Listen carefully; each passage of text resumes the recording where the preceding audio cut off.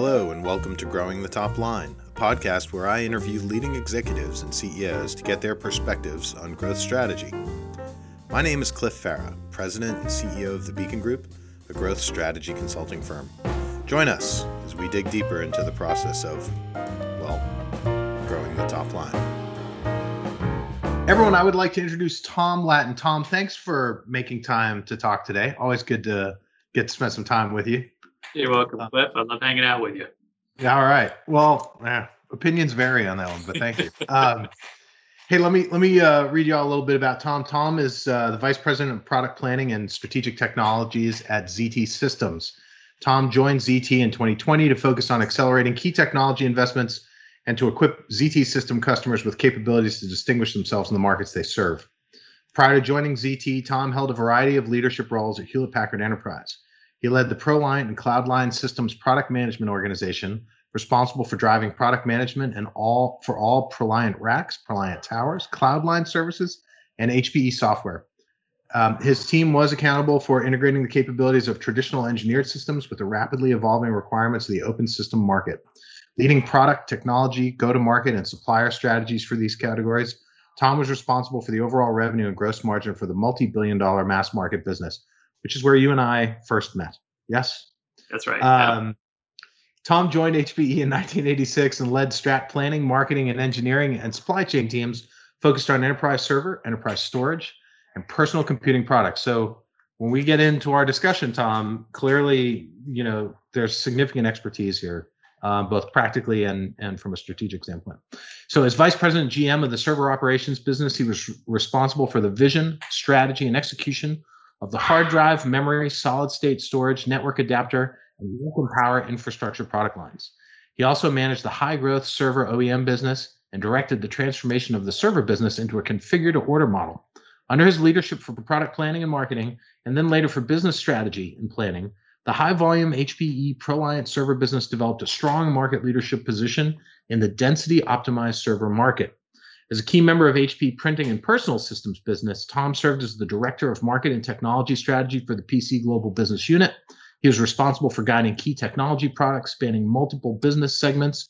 In addition to this, Tom served as the Director of Strategy and Planning for the Notebook Global Business Unit at HP and was responsible for the overall vision and strategy for the $20 billion notebook computer business.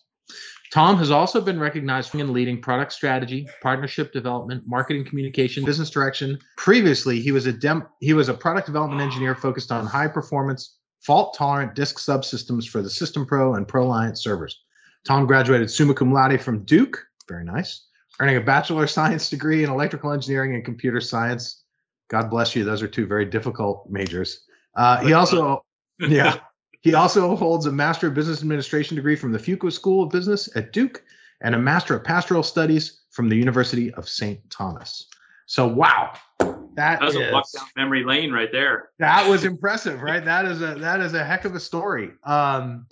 So Tom, thanks for making time to talk about growth. I mean, you're somebody, when I talk about, when I think about my clients and the people I get to work with, there are some people who get it and there are other people who don't. And that's a horrible way to think about things, but I think it's true. And one of my other interviews, the term tone deaf for strategy was used, right? Like some people are they really struggle with how to think through and understand strategy development, growth strategy development. Do you think that's true? Do you think that it's something you either know or you don't know, you can learn or you can't learn?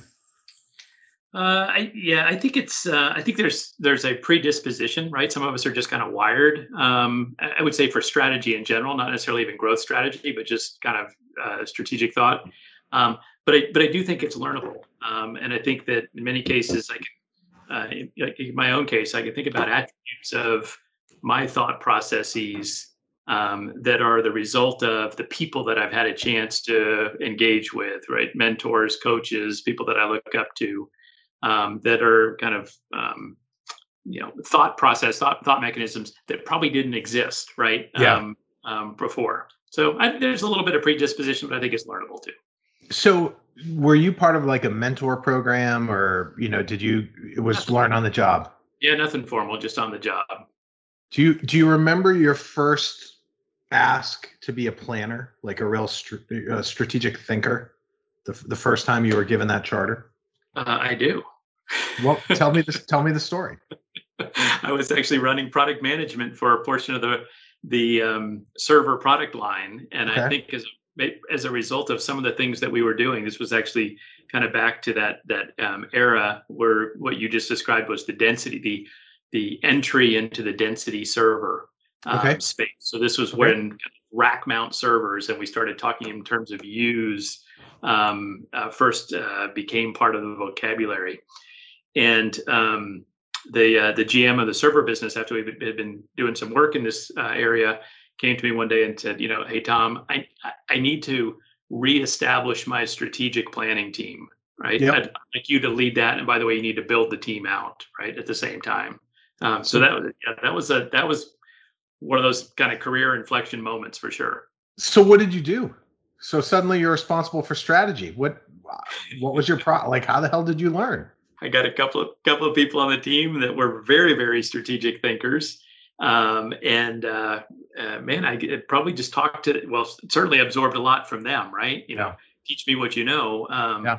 But also just started trying some things, right? Experimenting with frameworks and planning processes, and kind of dialing back to some of the business school experience and saying which of that Right. is actually applicable here and which isn't. And Right. it's probably more of an experimentation, trial and error. Yeah, I think it's funny. I've been lucky enough to work with and talk to a lot of people over the years who have had that that transition, that responsibility, and I think for most of them, there's a story like that. Like either there was there was a senior person who took them under the wing and taught them how to do this and kind of developed them on the job, or they were thrown into it and they just were looking for tools to use. And I think a lot of what we've got in this book talks to those two kinds of people, right? One is a new practitioner who's never really done this before, and then the other one is maybe the seasoned practitioner who's taking someone under their wing and needs to give them a process and vocabulary to think through, right? So Mhm. that's kind of the goal. Let's talk about goals. So when you think about setting a strategy up for your organization, wherever you are, whether you're in your former role or your current role, how do you think about goals? What are the main kinds of things you worry about when you're considering goal setting?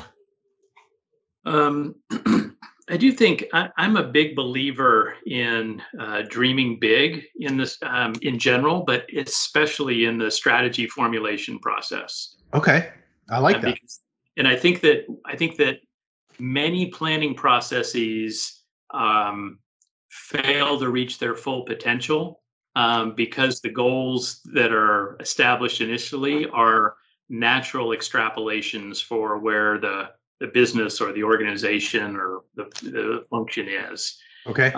So I think kind of big, bold goals, and many times we refer to these as BHAGs, very Yep. big, hairy, audacious goals, are in the strategy planning process are enriching, right?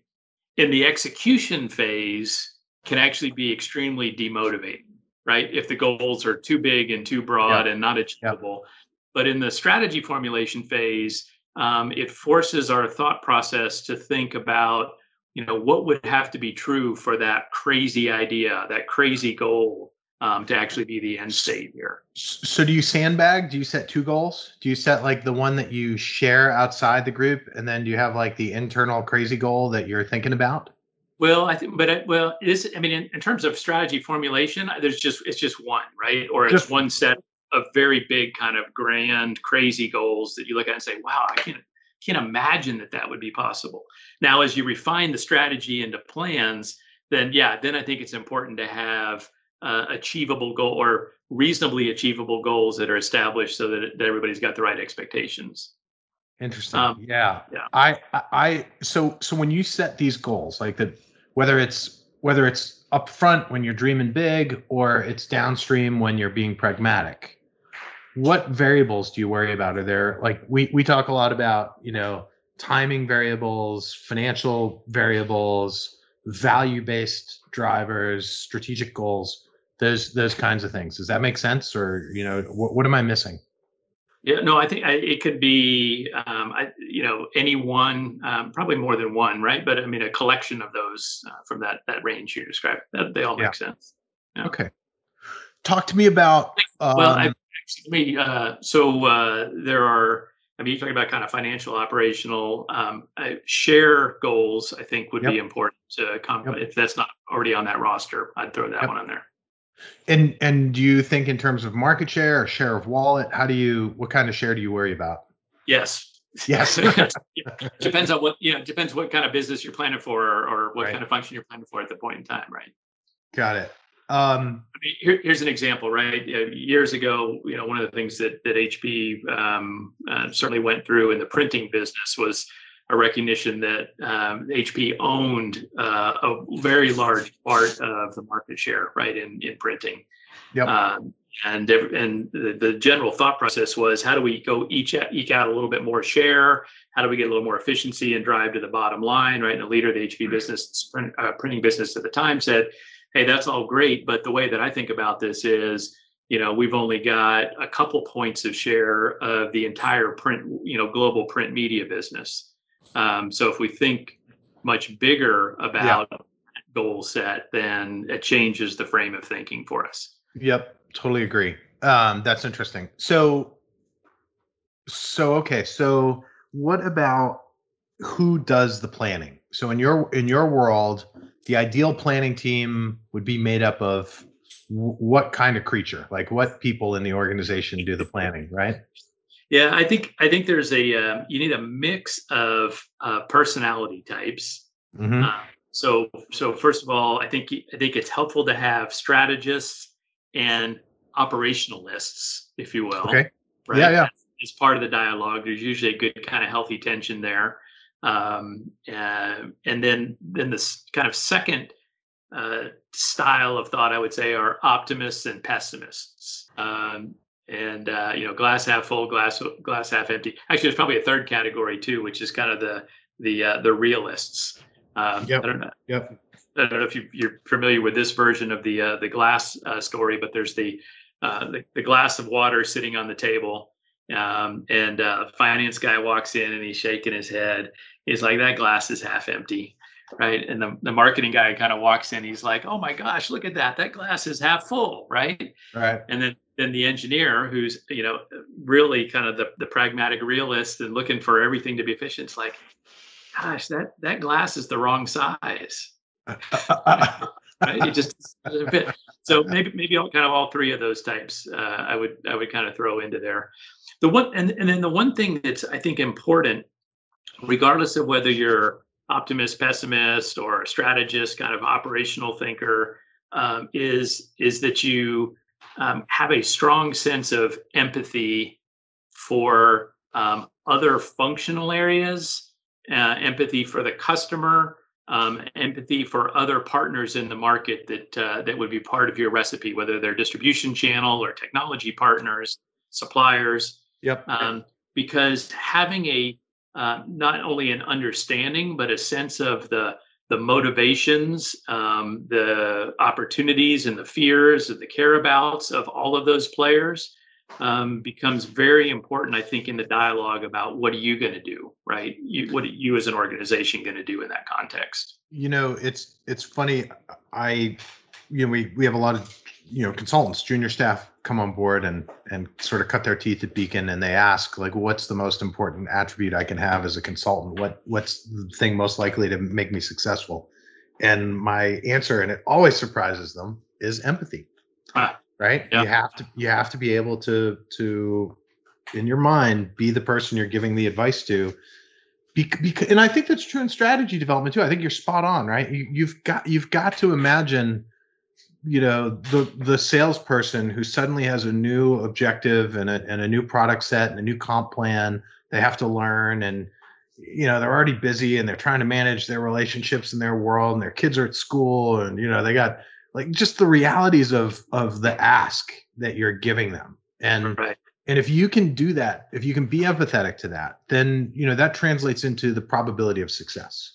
When Microsoft rolled out 365 and they took this workforce that was trained for license sales and said, you are now selling recurring revenue streams. Oh, and by the way, here's your scorecard. Oh, and and by the way, I'm not going to measure you anymore on this quarterly thing. I'm looking for a recurring monthly revenue stream that grows over time. You can imagine the angst that triggered in the organization.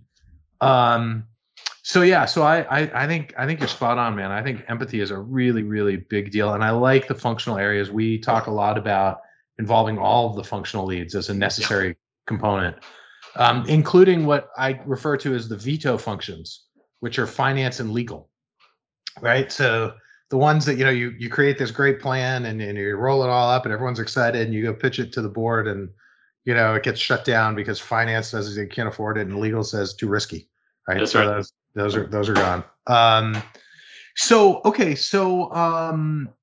I think that's pretty common for people to think about. I need diversity of functions in any kind of planning environment like that. But I think it's this diversity of personality types that layered on top of that. I think you're right. I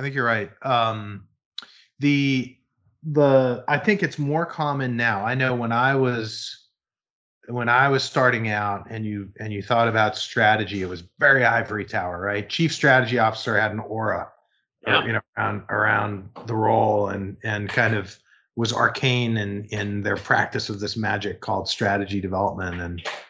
And so anyway, I totally agree. When have you said no in your career to an like a strategy? You were like, nah, this is not going to work. Yeah, that was the one where I was trying to find a good one, and all my good ones were too recent. Oh, okay. We won't talk about that. What are some of your general philosophies about growth? Give me some of your perspectives on growth. You've already got one, right, which is big, bold goals, right? Like dream big, and then you can always come down to earth if you have to. What else? Yeah, I think one of the other interesting things about growth, many times we kind of joke about, hey, what are we trying to do with the business next? Is it about top line or is it bottom line? And the answer is always, yes, it's both. And sometimes, though, I think we encounter businesses that are kind of just dominantly focused on figuring out how to squeeze a little more efficiency out of the business. Yes, they want to get some growth and they're going to kind of dabble in that, but their real kind of primary emphasis is on efficiency. And I think if you look across industries, and especially industries that have been disrupted in some way, the efficiency play is almost never the winner. Really? It's always not always, but it is typically the companies, the organizations that are focused on growth as the primary objective, with an expectation that they'll deal with the efficiencies later, that usually come out on top. Can you give me an example? Well, I think take tech in general today, right? I mean, just look at where the kind of the big cloud providers have been focused. We know that yes, they're buying at scale, and therefore they've got a procurement organization that's trying to squeeze out as much cost as they can.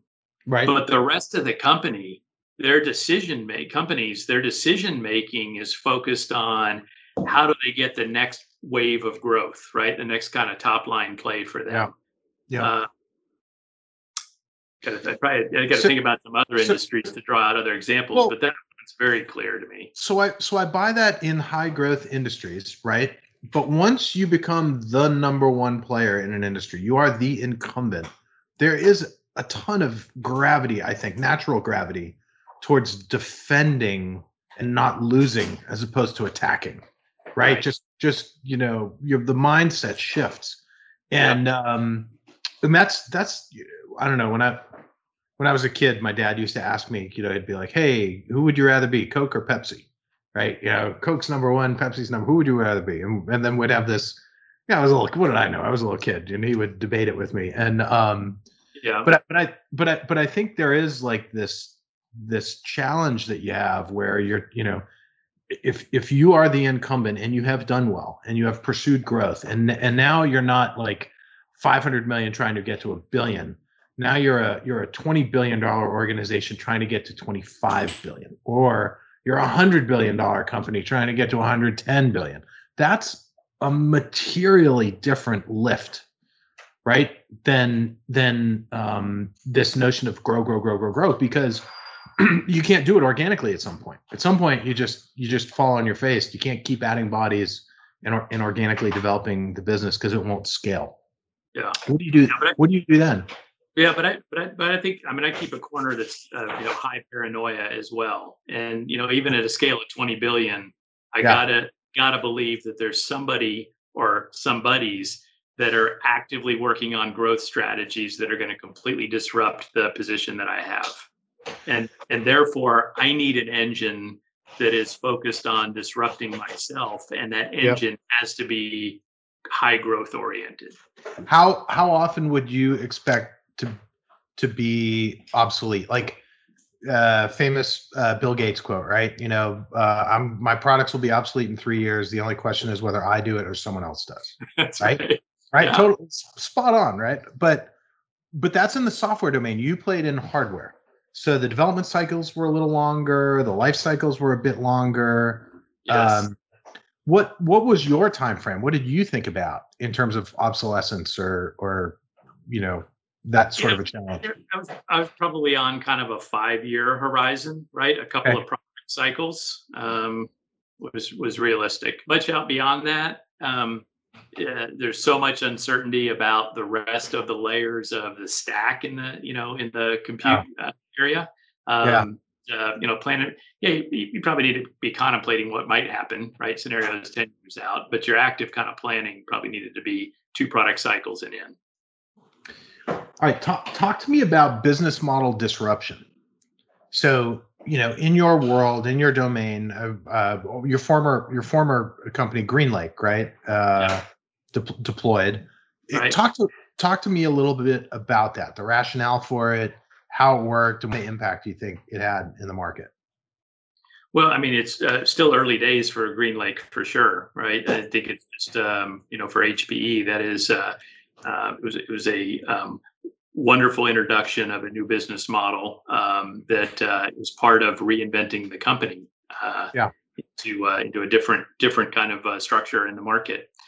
I think it is it's predicated on a recognition that there's a convergence of technical capabilities as well as general, it's going to sound very broad, but general kind of societal norms about the way that we consume things, right? So much of what we as consumers do today, whether we're individuals or businesses, has shifted to more of a rent or a consumption mode with a kind of a variable structure to it than a hard asset ownership mode.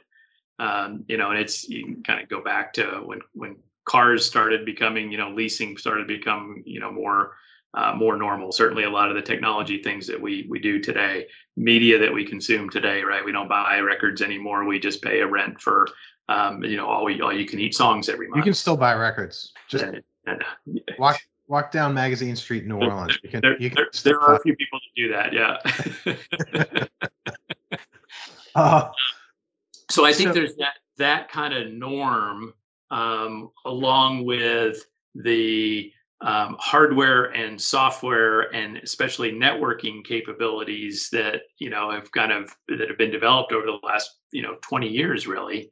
Have reached a point where that kind of consumption model for IT makes so much sense. Yeah.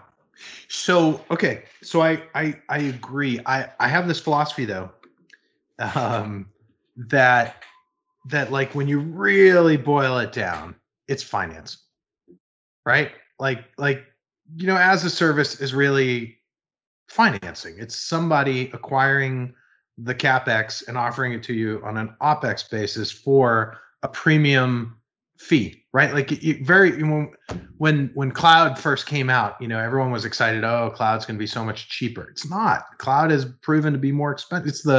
It's the Hotel California, right? Easy to get in. You can't check out of the hotel, right? Once you're there, and I don't think we are incredibly attuned to that until you try to exit, right? It's when you become dependent on a consumption-based model and you try to move to an owned model that you really wake up to the cost, right? That the claws are in you. Do you think that's healthy? Do you think that's like a good well, no, but I mean it's like I was trying to explain it to someone the other day, and I'm like, it's like someone saying, hey, here's a Ferrari. You can afford it. I'll finance it for 35 years, right?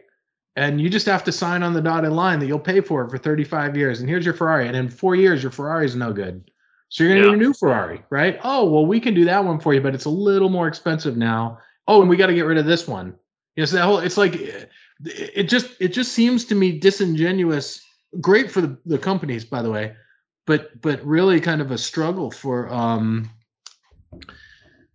for consumers or enterprise, small businesses in particular, that become dependent on infrastructure that it's very difficult to exit. So do you know my point? Like if you have I don't know, pick a vendor. Salesforce.com. So you go to Salesforce.com, you load all of your customer data into Salesforce.com as a small business. And 12 months later, the Salesforce rep comes to you and says, and by the way, this is all hypothetical. This is not a true story.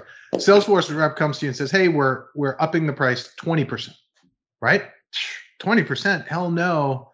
I'll go to Microsoft CRM. No, maybe you can't do that so easily, right? Maybe it doesn't port. Maybe you have to do the data transformation. Maybe you need to migrate to the new platform.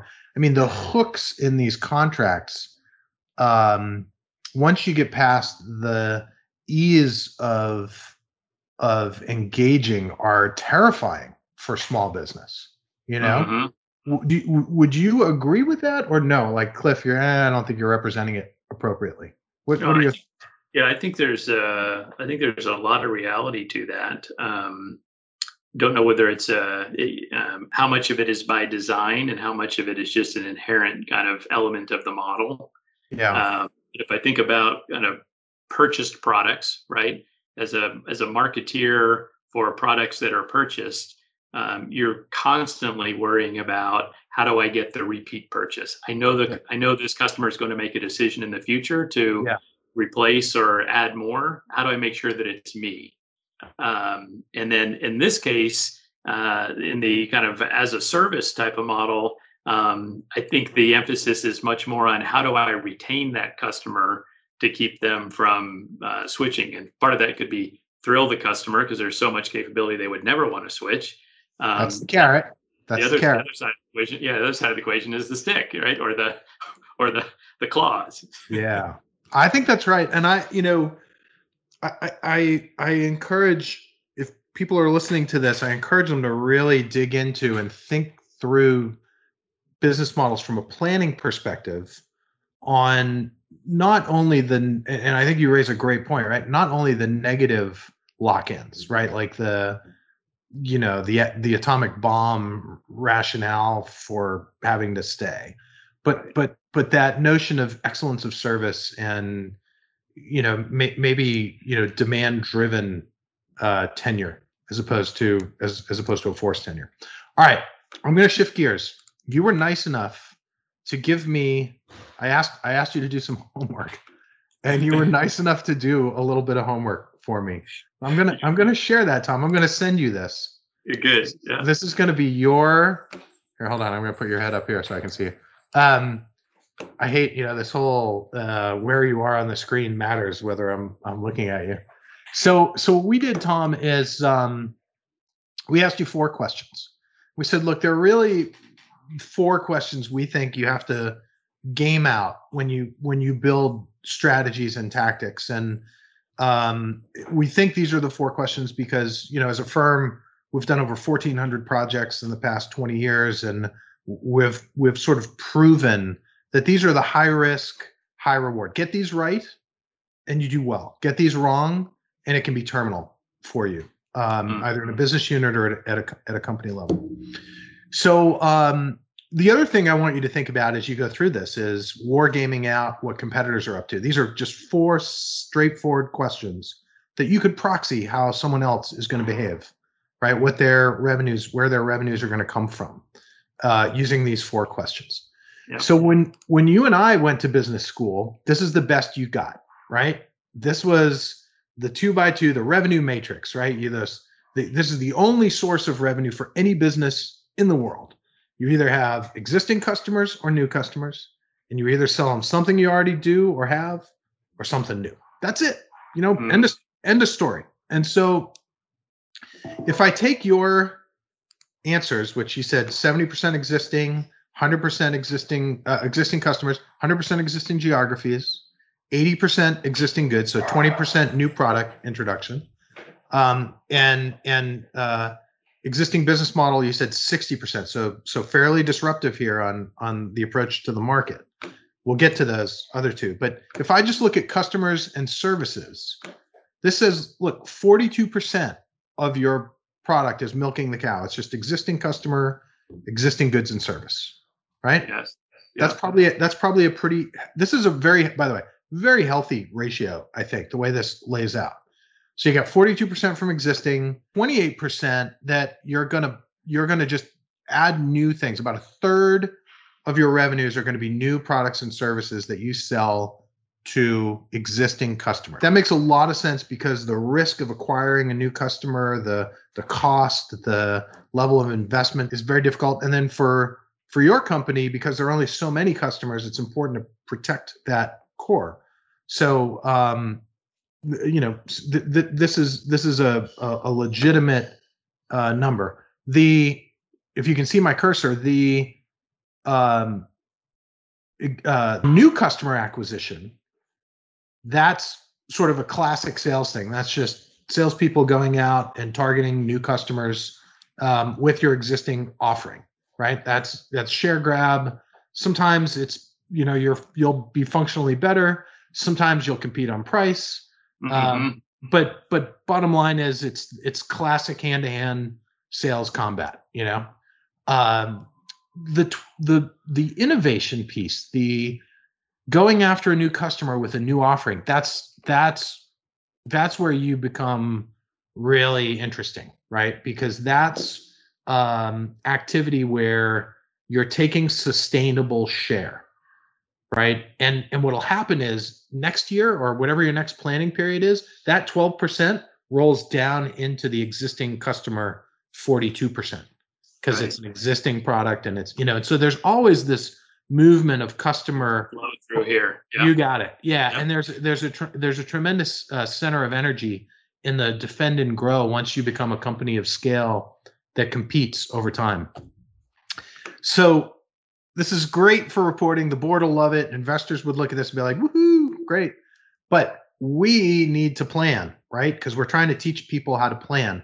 So how do you translate this into a device, a tool that a new practitioner or an experienced practitioner that wants to teach, strategy development to a company can use? We use the growth framework. And in the growth framework, we take the 4 questions: 70% existing customers, 100% existing geos, 80% existing goods and services, 60% existing business models. And we map it against, by layer in the tree, we map it against the variables. And so this decision tree emerges. It has 16 pathways, and these are the exhaustive consideration of ways that any company can grow. Right. And they are mutually exclusive. There's some similarities. There's some things that you can leverage a marketing initiative that will play across multiple pathways, for example, or a product type will play across multiple pathways. But at the end of the day, the intent of this exercise is to show you that 6 of the 16 pathways represent 94% of your revenue. Just 6. So that means 10 of them don't represent. The most they got is 6%. And actually, let's see, 1, 2, 3, 4, 5, 6, 7, 8 of them have 0 income associated with them. So you tell me as a planner, how good is it to know what you shouldn't focus on? If that's more important than what you should focus on. Yeah, I agree. I mean, and that's what the tool is meant to do. It's to illustrate there are these no-brainer things that you should do, right? Yeah. But there are also these no-brainer things you should not do.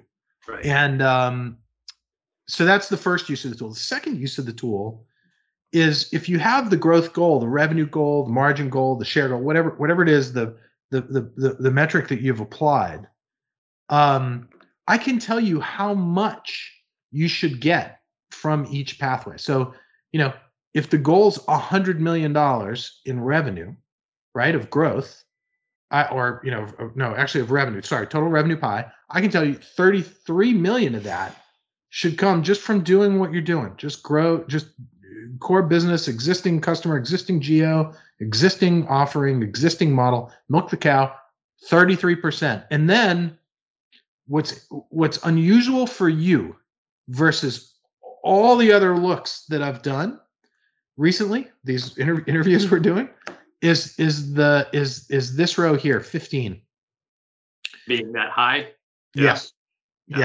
I love it. Don't get me wrong. I love it. I think it is the most underutilized tool in a planner's toolkit is the power of a disruptive model. Now, usually if you're the incumbent, that is an indicator that you're under threat from someone who's doing it differently from you. Usually you could be really evolved and mentally doing this to attack and take share in the market. But oftentimes, especially for large, share owners, where they get attacked is by younger, more nimble, more creative entities that don't have the burden of the legacy infrastructure, right? Yes. So you have to respond to that, and that right there is Microsoft 365, right? Gmail, Google Apps were out. Enterprise customers were starting to onboard with them. It was clear they were losing share, and they were losing share rapidly. Right. And that was as much as it was an offensive play, it was a defensive play. They were forced by Google to do this. Is that healthy? I think it is. I mean, I think the magic there is how do you take something that is critical or a strategic imperative as a defensive play and actually make that part of your offense. And they did, right? Yep. I mean, it's been a great execution to watch. Yeah. The bolt-on piece to this, Tom, and you know this because we've gone through the process before. You get revenues, you put strategies and tactics to achieve the revenues. You can measure the tactics at a financial layer. That actually lets you generate ROI by pathway. And that's a thing that's really hard to do when you're developing a growth plan, because it tends to get really murky and you get lost in the marketing mix, and people don't like to commit to how much revenue will actually be associated with each strategy. But in our model, we can do that. So anyway, we'll send you this. I encourage you to think about so that's the primary use. The secondary use would be as you war game what competitors will do. 4 questions. What are competitors going to do? And you can piece that together from secondary research. You can do some primary research. You can just use your gut on what they've done in the past, and that will tell you what the likely competitive behavior will be. And you can start to use that to really play it off of your plan and sort of think 2-3 chess moves out, which is so important as you go through this. Yeah, perfect. All right. So what didn't we talk about that you think a new practitioner should know? Here's one of the things that I think is common in planning processes. Many times people will do a SWOT analysis right up front, right? And analyzing their competitors, but also of themselves, right? And so there's an assessment of what are we good at, what are we not good at. That's part of that. And I think that intuitively that makes sense, right? You want to make sure that you're planning from a position of good self-awareness. But if you kind of subscribe to this, having some big crazy goals out there to stimulate the thinking process and the dialogue process is a good thing. I would also offer that I think that self-analysis early on is more of a limiter than an enhancer. Interesting. And it's necessary, but I prefer to do it after we've contemplated kind of that, almost that list that your framework that we just went through.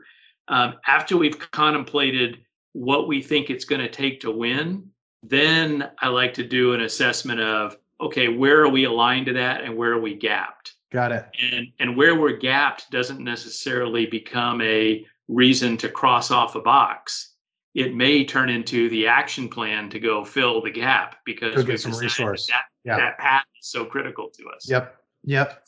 That's interesting. Important part of the recipe, but the timing and the flow, I think, is equally important. Yep. There's a great book, you may have read it. It's one of my formative books called Soul of a New Machine. Did you ever read that? Familiar with it, but I haven't read it. Yeah. Tracy Kidder talks about how he at DEC, they took a team of young developers and engineers, locked them off site and created, I think it was the 8286 or 8386 processor. And, in competition with the traditional, self-aware engineering behemoth of the company. Yeah. And it's just a magnificent book. If you get a chance to read it, it's really awesome. Look, Tom, I want to thank you. You as usual, you've added layers and a different perspective to my thinking, and I think certainly for anyone listening to this, they'll get that benefit as well. And I can't wait to incorporate it into the book. So thank you so much for the time and the insight. It's great. You're welcome, Cliff. Hey, thanks for including me in your circle of fun here. Absolutely. I hope you enjoyed this episode of Growing the Top Line. For more information about growth strategies and to learn about our firm, please go to beacongroupconsulting.com. That's BEACONGROUP consulting.com. And if you're interested in the book Growing the Top Line, it's available on Amazon and Barnes & Noble.